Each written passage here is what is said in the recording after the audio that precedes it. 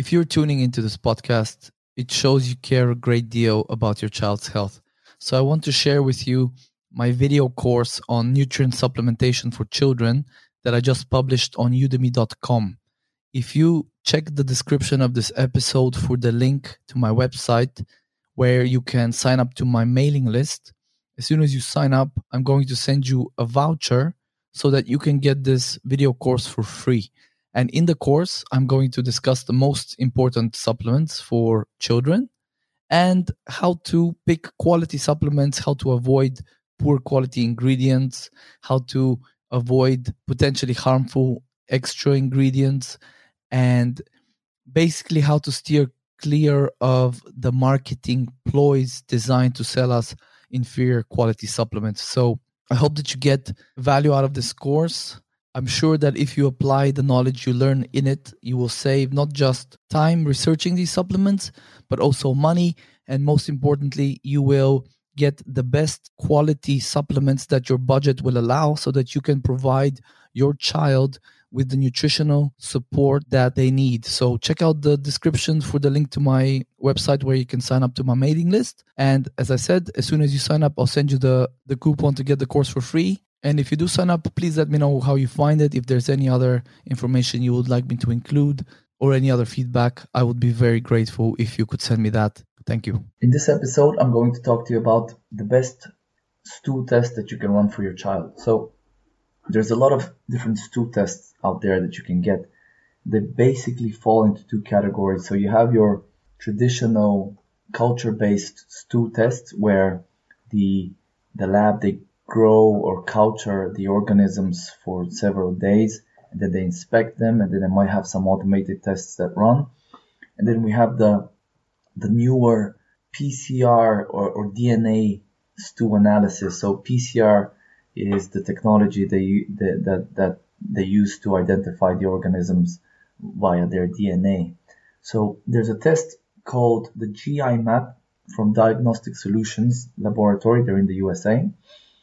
They have, so the GI map is what is known as a qPCR test. So it's quantitative.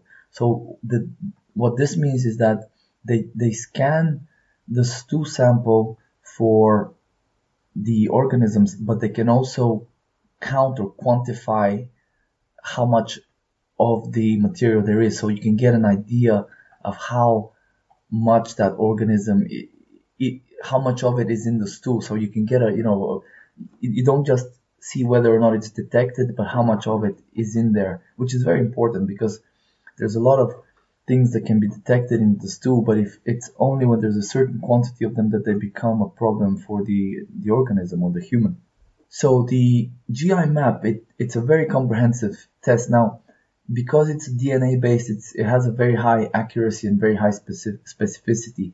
So with traditional tests, it's easy to miss certain things if you're using just, like if it's a lab technician with a microscope, you can miss certain organisms. For example, parasites have a life cycle, and they're in certain forms, can be in like an egg form that they're harder to identify, and so on. So the GI map, it tests for all kinds of pathogens, bacterial pathogens, or for example, things like C. difficile, as I mentioned in the episode on the organic acids test. This is a very common infection in autism. Then there's standard ones like E. coli, Salmonella, things like that. They also scan for parasitic pathogens, so Giardia, another very common parasitic pathogen, Cryptosporidium, things like that, a couple of viral pathogens.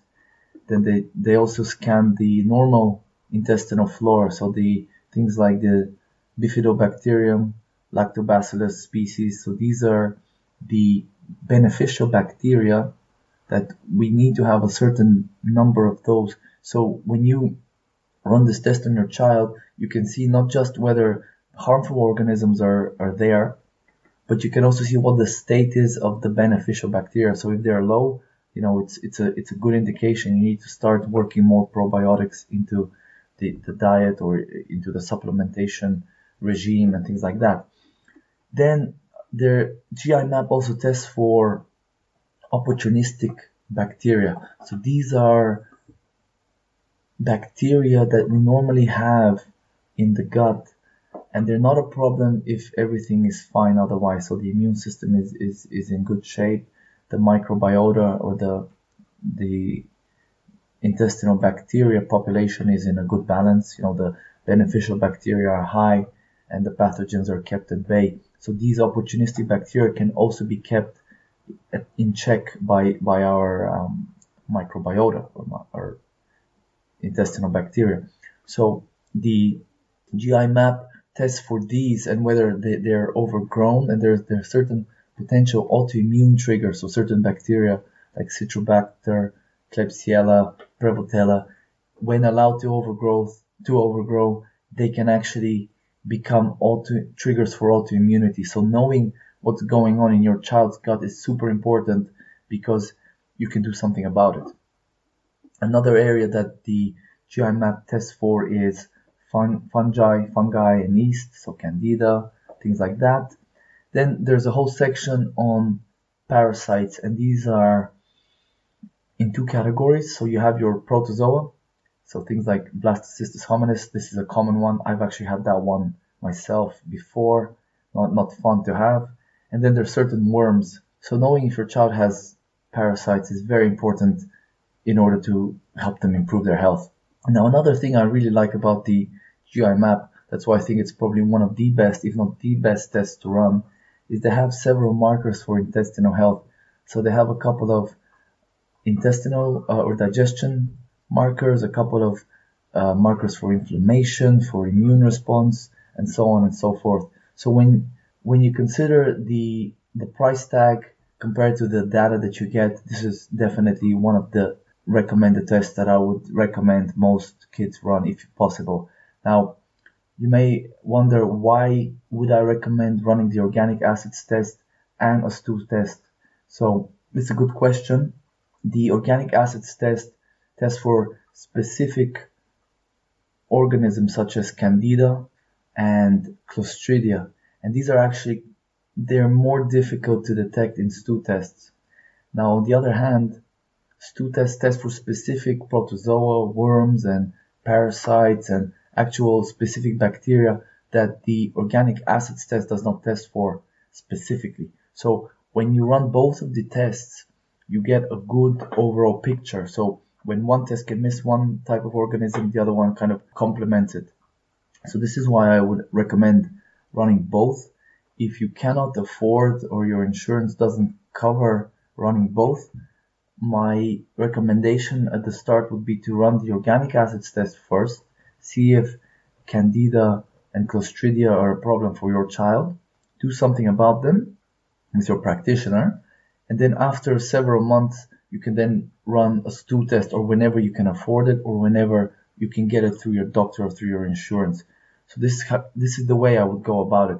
If you can afford both at the start, it's definitely a good idea to run both, because like I said, if your child has a problem with parasites, you won't know by just running the organic acids test.